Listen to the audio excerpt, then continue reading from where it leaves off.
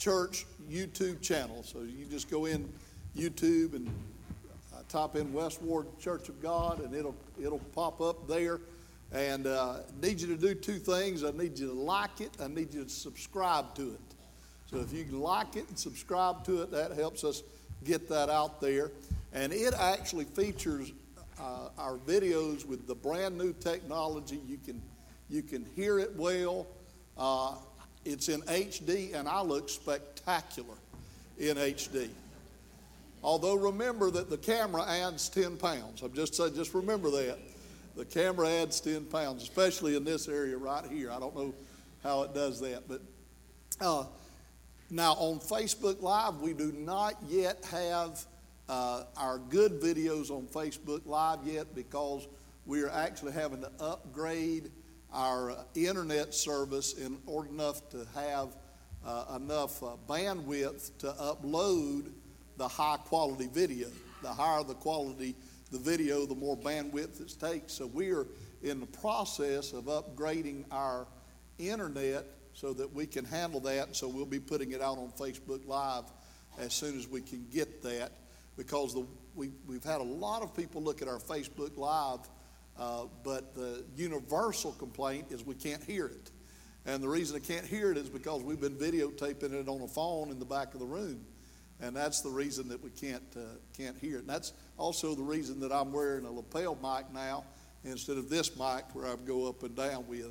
I actually hate this lapel mic. I don't know what to do with my hands without my microphone in it. So, but anyway, we're trying to get that out there. So be patient with us. I don't know if you've ever tried to upgrade your internet service or not, but when you're a business, it takes like a month and a half process. It is a long process. They can't just mash a button and do it, because we're actually bringing a fiber in to West Ward to upgrade that. So anyway, that's a commercial. Please, if you will, like those things for us. All right, turn in your Bible to Psalm 130. Psalm 130. As you turn in there, let me say a little about Psalm 130. Psalm 130 is one of a collection of psalms that bears the notice that it is a song of ascents, a song of ascents. And what many scholars believe is that as worshipers were going up the mountain to the temple, or going up the steps into the temple, as they were ascending, they would sing these group of songs on their way to worship. And that's what a song of ascents is. But I also want you to think of that it is a song of when you're down in the dumps, it helps to get you to the mountaintop. It helps to get you beyond. And so that's what we're going to talk about today. All right. Psalm 130, starting in verse 1, a song of ascents. Out of the depths have I cried to you, O Lord. Lord, hear my voice. Let your ears be attentive to the voice of my supplications. If you, Lord, should mark iniquities, O Lord, who could stand? But there is forgiveness with you, that you may be feared. I wait for the Lord, my soul waits, and in his word I do hope. My soul waits for the Lord more than those who watch for the morning. Yes, more than those who watch for the morning. O Israel, hope in the Lord, for with the Lord there is mercy, and with him is abundant redemption, and he shall redeem Israel from all his iniquities. I want to speak to you on the subject, a song of ascent. A song of ascent. Look at your neighbor and say, we're going up. Amen. Let's pray. Father, in Jesus' name, Lord, we love you and we need you. God, I am seeking you for the anointing of your Spirit, the unction and the empowerment of your Spirit upon the speaker, but also, dear God, the ability of your Spirit to break up the fallow ground of our hearts and, Lord, cause the seed of your word to be implanted and to grow and bring forth fruit. I'm asking you for it in Jesus' name. Amen, amen, and amen. Give the Lord a hand clap of praise for his word today. How many of you have ever seen the movie that came out, I don't know, maybe 15 or 20 years ago now, called Castaway? Anybody ever seen that movie? A few of you. If you don't know what that movie is about, Tom Hanks, there he is behind you. Tom Hanks played, or in front of you, Tom Hanks played a guy by the name of Chuck Nolan, who was a FedEx executive, and he was very, very busy. He had to catch a plane, and the plane crashed, and he was the sole survivor, and he finds himself stranded on an uncharted island. He's right by himself, and he spent 4 years on this uncharted island, and he found out how to survive in very, very crude ways, and he was a spectacular actor in that movie. He did a terrific job. Anytime that you can hold the frame right by yourself and don't have anybody to talk to, and people are hanging on your every word and every movement, you've done something. But in his loneliness, the character creates someone to talk to. He finds what I think is a volleyball, a Wilson volleyball, and he actually put a bloody handprint on that volleyball and drew a little smiley face, and he named it Wilson. That was the name on the ball. And he talks the whole movie to Wilson. And then after some wreckage washes up on shore, he actually builds him a crude raft and knows he's never going to be rescued. So he sets out on this crude raft, and he brings his friend Wilson with him. And he falls asleep on the raft, and he wakes up, and Wilson is nowhere to be found. And Wilson is floating just out of his reach. And he swims toward Wilson. And again, this was spectacular acting when you can get people to be emotionally invested on him losing a volleyball. But he did it. He got you emotionally invested because of the pain and the agony and the desperation that he felt, because that had been his only friend. And he was absolutely, totally heartbroken and desperate. Now that's the kind of emotion that you hear in Psalm 130. Lord, out of the depths have I cried to you. In absolute isolation, desperation, I cried to you out of the depths. The term out of the depths in Scripture almost always refers to the depths of the sea, the depths of the ocean. And there's so many word pictures that come to our mind about being in the depths. In fact, the Contemporary English Version says it this way: from the sea of troubles, I cry on you. I cry out to you. It's being overwhelmed by troubles. One of the pictures that you bring in your mind of my troubles flooding in on me. The water's rising. You remember Johnny Cash singing, "How high is the water, mama?" 3 feet high and rising. The water's just rising around us. Our troubles are overwhelming us. Our troubles are flooding us. Out of the depths can also bring to our mind the word picture of a stormy sea. Our little vessel, like the disciples out on the stormy sea when Jesus walked on the water, or when he was asleep in the boat, it's just tossing our little vessel to it. Anybody ever been tossed on the troubles of life? Up and down, and lightning flashing and thunder rolling, water washing over the bridge. The stormy sea. Or from the depths can also mean the opposite of that. It can mean when there's no wind in your sails. It can mean when you're stuck in the doldrums. When you're, as Coleridge said, you're like a painted ship on a painted ocean. You're just stuck in the doldrums. Now, when you cry out to the Lord from the depths, when you're in trouble and in perils of finances, or in the throes of some kind of sickness or disease, that's like a storm. But what about when you're depressed? What about when you're down, when you're lonely, and life is stuck? You're from the depths then as well. There's no wind in the sails. The picture of it is almost like somebody stuck on a life raft out in the middle of the ocean, and you don't know if anybody's going to find you. There's actually a technical word for the fear of the ocean. It's called thalassophobia. And I think that there are times I'm a little thalassophobic among all my other problems.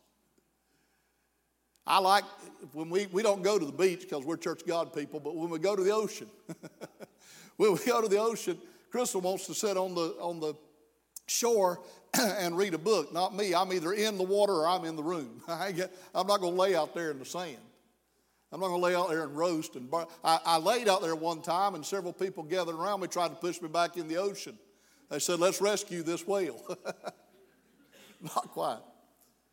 But when I'm out in the ocean, I get to looking at the vastness of the ocean. And it is a fear of mine of being stuck in the middle of the ocean.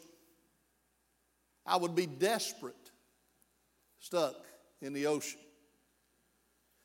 So I think we all have that sense of whatever it is. I know my dad used to, this is the kind of wonderful father I had. When I was a little boy, he used to take me and lay me down on the floor and take his leg and put it over my throat in the crook of his knee there, and just, he wouldn't do it where it would hurt me. It was just where I couldn't get up, and I would squirm and I would call out and he'd laugh, and I would just get so claustrophobic. And that's kind of the way this is, the desperation of troubles surrounding you, and there seems to be no way out.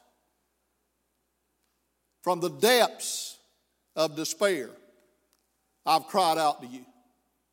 And I'm begging you, Lord, verse 2, hear my voice.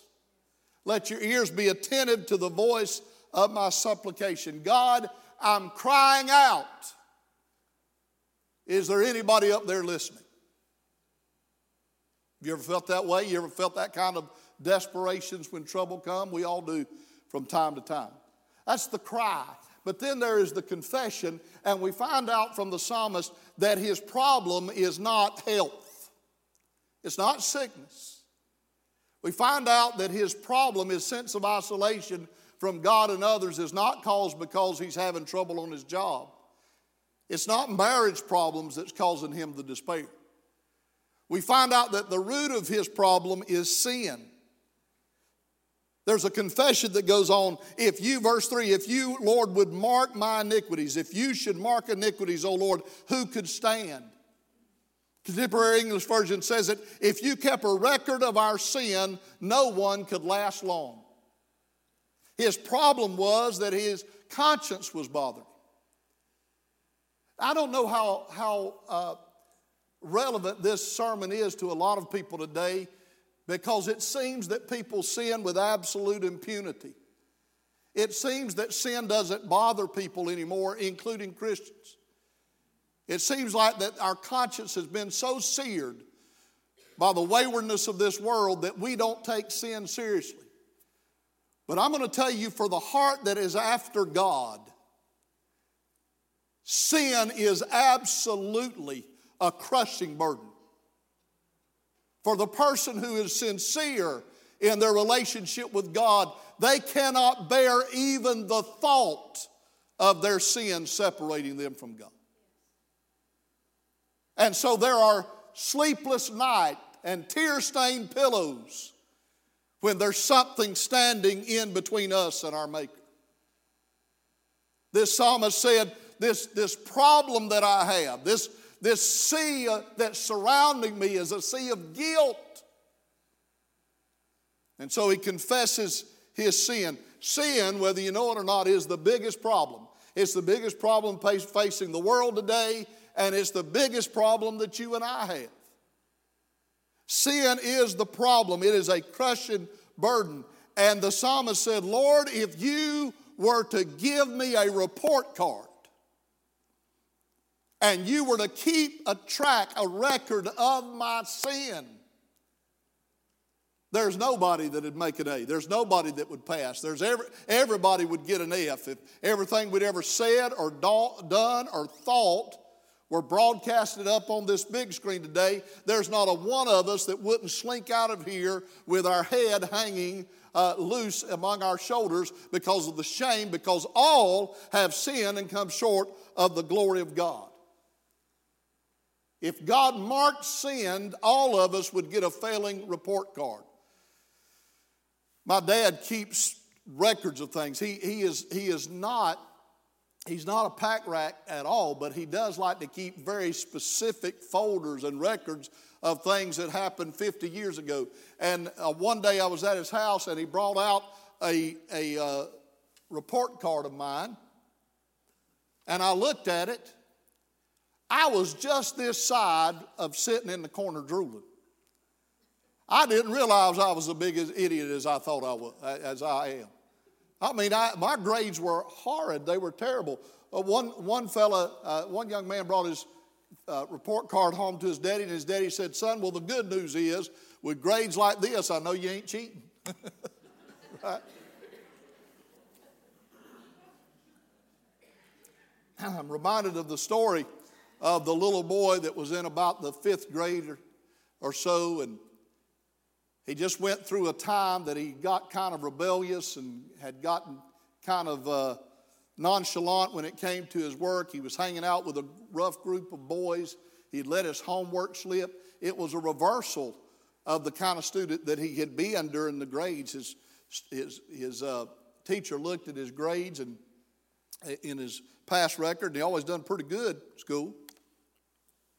But 5th grade, I don't know if he was starting adolescence or what, but something happened to him that he just wasn't giving it his all. He wasn't trying.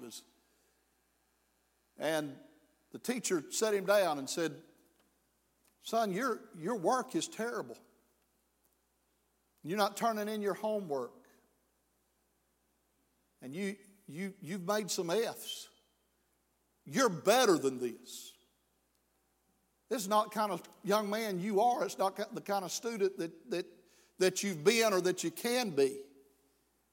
And the teacher said, you know that at midterm, your mom and daddy are going to come into this classroom, and I've got a file of all of your grades. And I'm going to open the file, and I'm going to show it to your mom and daddy. Do you want your mom and daddy to be proud of you, or do you want your mom and daddy to be ashamed of you? And the young man, it cut his heart. Tears formed in his eyes. He answered with a whispered answer. He said to the teacher, "I want mom and daddy to be proud of me." She said, "Well, son, it ain't too late for you to turn it around." Boy, he made a change. It got to him. He started doing his homework. He started studying. He started making all A's. But when it came time for midterm, and it came time for the parent-teacher conference, and he was to go in, he said, "I'm so glad that I turned it around, but I'm still so ashamed that mom and dad's going to see all them failing grades that I had from the first part of the year." And so he couldn't help it. He had a lump in his throat when the teacher brought out the file and opened the file. And he peered up over his daddy's shoulder, and he saw that every paper that the teacher had in the folder started after he made the turnaround. They were all A's, all of the F's, all the bad grades had been thrown out of the file. And aren't you glad that when we confess our sin, He is faithful and just to forgive us our sin and cleanse us of all unrighteousness. And the file that the Heavenly Father has on me is not the file that contains all of my failures. It's the file that has been expunged by the grace of God. If he kept record of our sins, if he kept track of our sins, nobody could stand. Now, this does not mean that God ignores sin. It doesn't mean He ignores sin. It does mean He forgives sin. Right? In fact, that's what the next verse said. But there is forgiveness with you. Yeah, I did it. Yes, I was guilty. Yes, I flunked. Yes, I failed. But you forgive sins, that you may be feared. This word fear doesn't mean the terror of the Lord. It means the awesomeness of the Lord. I want to take my kids to the Grand Canyon. I've already taken them to Niagara Falls. And in those places of great natural beauty, there's also a great amount of danger.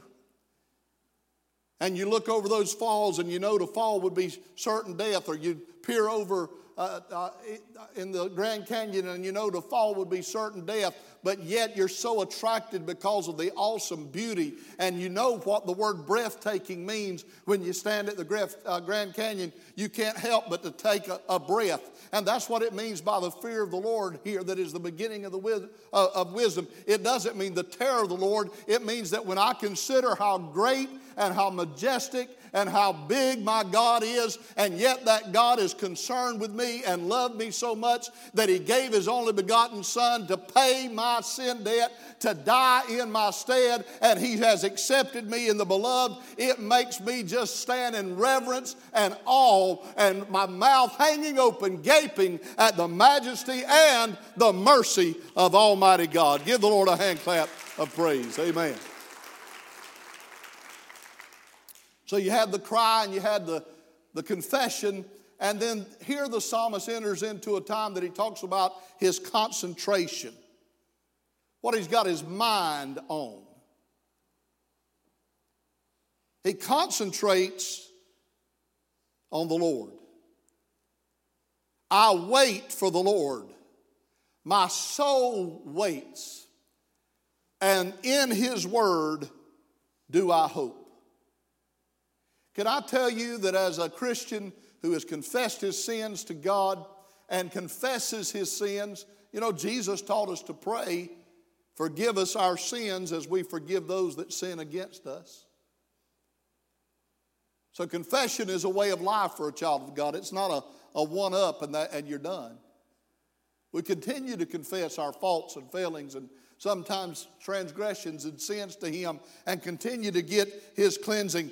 But listen, you've got more than just a fresh, clean feeling to go on. It's a wearisome thing when people come to the altar and weep their way through to feeling better. Right?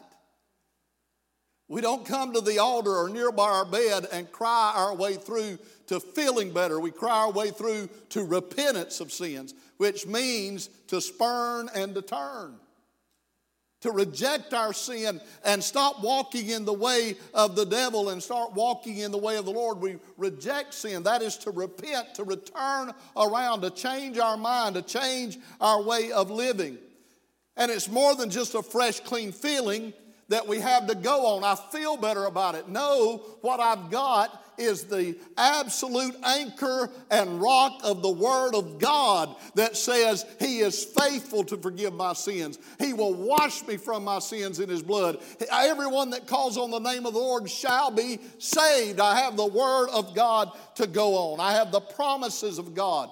Corrie ten Boom, who had suffered in a Nazi concentration camp and became an evangelist later in life, Corrie ten Boom said whenever Satan would come against her, accusing her, she would sit down and take the Word of God and write it on a slip of paper like it's a check drawn on a bank.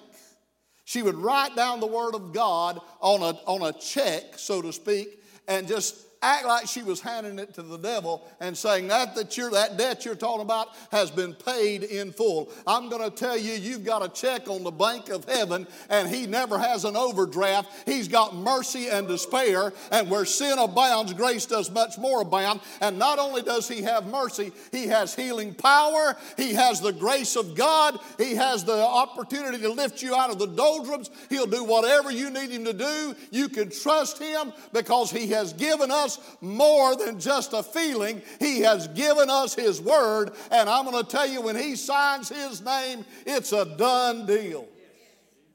I wait. Yeah, give Him a hand clap of praise. I wait, oh Lord. I wait on You, and I wait on Your Word. Verse 6, my soul waits for the Lord more than those who watch for the morning. Yes, more than those that watch for the morning.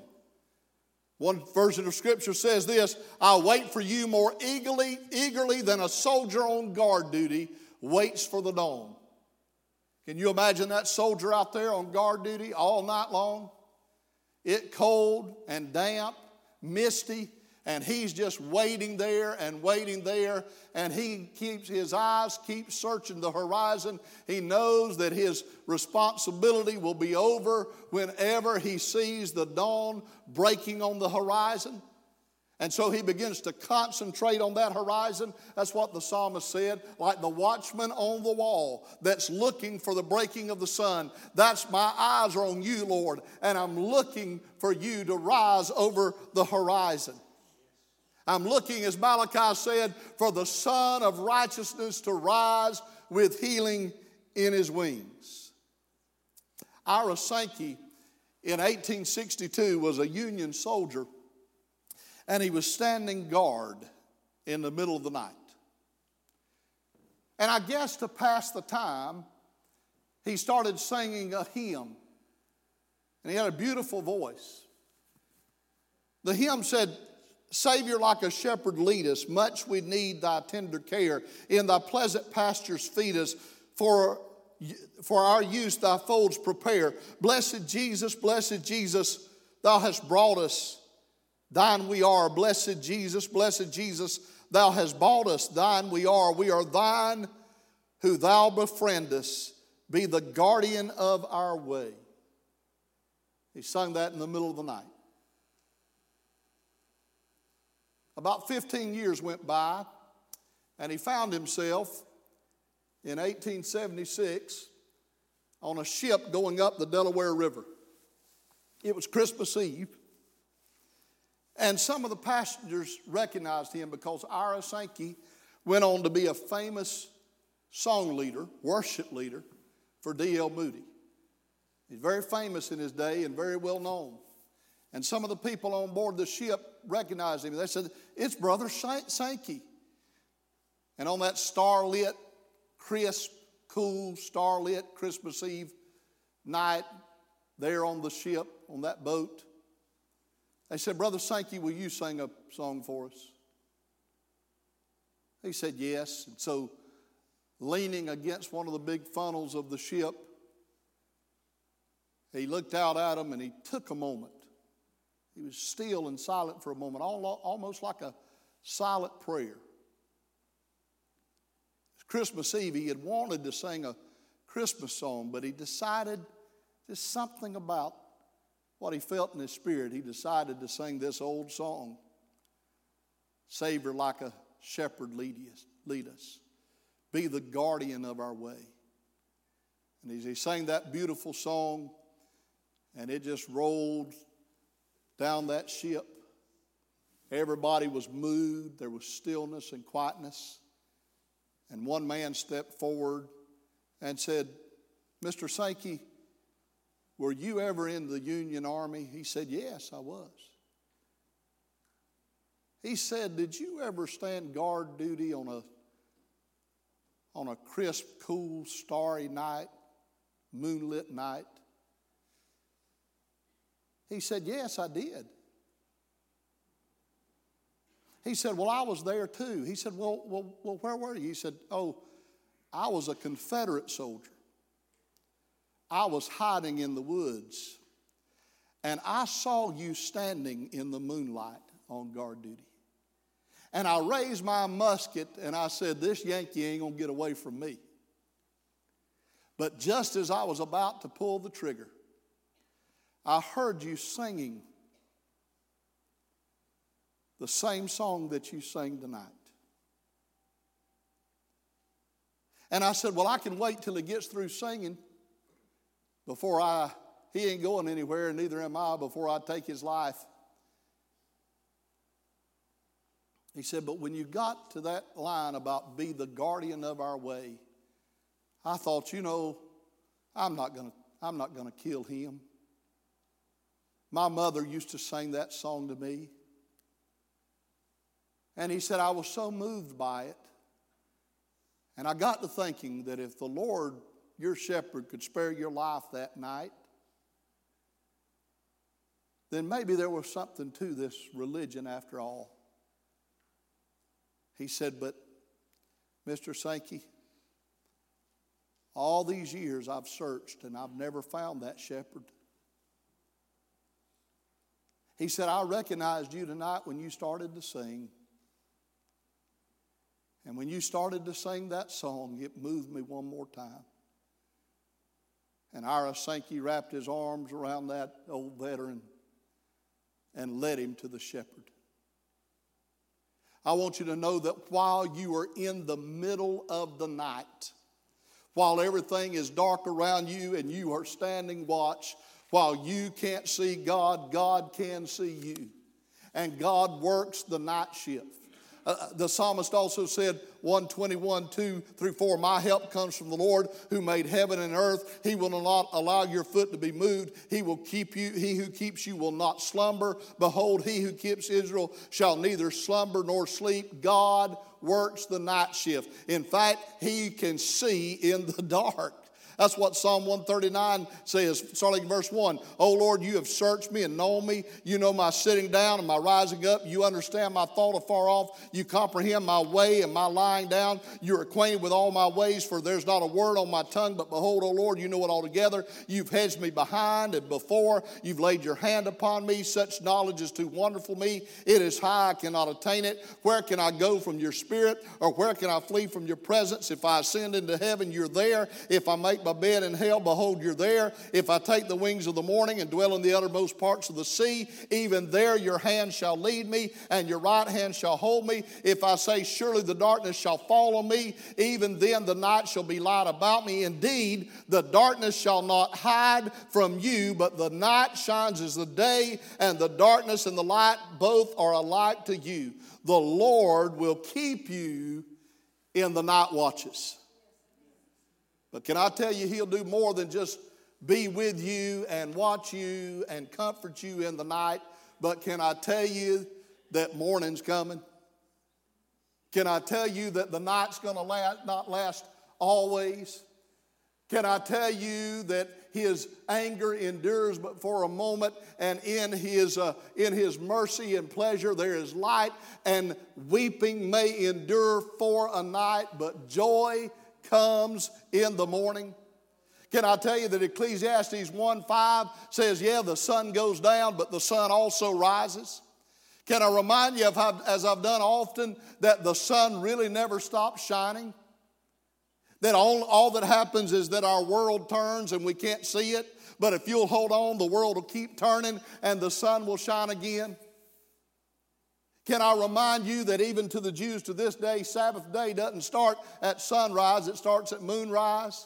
Because when God created the heavens and the earth, he didn't say, and the morning and the evening were the first day. He said, and the evening and the morning was the first day. And we think of day ending in night, but God thinks of night ending in day. And yes, I've lived almost 51 years, and I have never seen a day that did not end in the darkness of night. Can I tell you, I have also never seen a night that did not end with the brilliance of dawn. And if you'll hold on, God will lift you up out of the darkness, and he will come to you, and you just got to wait and concentrate and eagerly await the breaking of the sun. You remember Paul and his companions? They were in a storm at sea, and the boat was rocking, and they unloaded everything they could off the boat. And then the Bible says they cast 4 anchors out of the stern and sat there and wished for the day. I'm going to tell you that there's sometimes in your Christian experience that all you can do is do all that you know to do, and then anchor yourself in the promises of God and anchor yourself in the presence of God, and then sit there and wait and search the horizon. And can I tell you that night will not last always, but the sun is coming up in the morning, and every tear is going to be wiped from our eye, and this old clay is going to give way to victory, and like an eagle we'll rise up and fly. Amen. That's what that old song says. Once again I faced Satan this morning, and I battled him all the day long, but in my weakness God brought reinforcements, and at sundown I sang victory song, and the sun's coming up in the morning. Every tear will be gone from our eye. Amen. And this old clay is going to give way to victory. And like an eagle, I'll rise up and fly. That concentration on the Lord and his love is what gives us confidence. You can have confidence in life. O Israel, verse 7, hope in the Lord. You know what hope is, right? Biblically, hope is confident expectation. That's what hope is. It's not a wish. It's not, well, I hope you get to feeling better. It is a confident expectation that God will live up to His word. Hope in the Lord. For with the Lord there is mercy, and with Him is abundant redemption. He shall redeem Israel from all his iniquities. Why do we have hope? Because the redemption that Jesus brings. I know we use the term redemption like it's just another word for salvation. We kind of use all those words, interchangeably, but they all mean something different. And to redeem something literally means to buy it back. There's a story told of Abraham Lincoln, and I found it on the internet, so it has to be true. But there's a story told of Abraham Lincoln that during the height of the Civil War, he went down to pre-Civil War, he went down to a slave block, and there was a little slave girl on the block, and he bid on her. And he won the bid. And the little slave girl glared at him with a combination of fear and hatred. No doubt thinking to herself, there's just another white master that's going to abuse me, perhaps molest me, beat me, use me. But when she met Lincoln, he said to her, "You're free." She said, "What does that mean?" He said, that means that you are free to say anything you want to say. She said, "I can say anything I want to say." He said, "Yes, you're free." She said, "What does freedom mean?" He said, "You're free to think anything that you want to think." "You're telling me I can think anything I want to think?" Yes. You're free. Now, when you say I'm free, what do you mean? That means you can go anywhere you want to go. She said, "You're telling me that my freedom means I can go anywhere I want to go?" He said, "Yes, you're free." She said, "Well, I want to go with you." And that's what Jesus did for us. Jesus bought us back. And when I think of the price that He paid to redeem me from Satan and sin, it makes me want to say, "Lord, I want to go with you." Would you stand?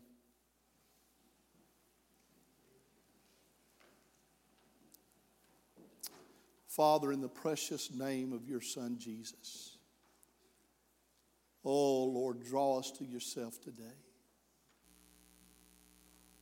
Draw us to you, Lord. Arrest hearts, oh God. Grip them. Lord, help us to look to you like the watchman eagerly waits on the dawn. In Jesus' name. Heads are bowed and eyes are closed, and Christians are praying. If you're here and you know that you're saved, those of you that are here, if you know you're saved, lift your hand. Praise God. Thank God. Thank God. Thank God. Now, if you're here today and you've never accepted Jesus as your Savior, if you've never trusted Him for salvation, lift your hand. Say, that's me. I've never trusted Him. Never asked Him to save me. All right, now here's the one that's that's kind of tricky. But I'm going to ask you to not worry about what your thoughts on the matter may be. I want you to listen to the Spirit of God of where He's telling you you are. If you're here today and you would say, I know that I've accepted Jesus as my Savior at some point in the past. I did that. But my heart's telling me today I'm not right with God. I feel like that man on the raft. I feel surrounded by my sin, surrounded by my troubles. And I'm crying out to the Lord today to rescue me. If that's you, lift your hand. Praise the Lord. Would you look at me today? When I look at your faces, because I know so many of you know you so well, I know there are people here that have concerns that I'm not aware of. In fact, there are people here that have some concerns that nobody's aware of, except them and God. But I also see a lot of people that I know you're going through some issues. I know there are some heartaches and some headaches. I know there are people that are going through some major health issues. Listen, our God is not a God that is really good at saving people, but that's all He's able to do. He's just mediocre at best when it comes to diseases, or when it comes to emotional problems or relationship problems. Our God is a God that's just as good a healer as He is a Savior. He's just as good a counselor as He is a Savior. Amen. He has the answer to all of our needs. So whatever sea of trouble you find yourself on, why don't you cry out to Him today? I'm going to ask you to come from across this building. Let's kneel or stand at these altars and let's seek God together. Because listen to me, take hope. The sun is coming up in the morning. Come on from all over the building. Amen.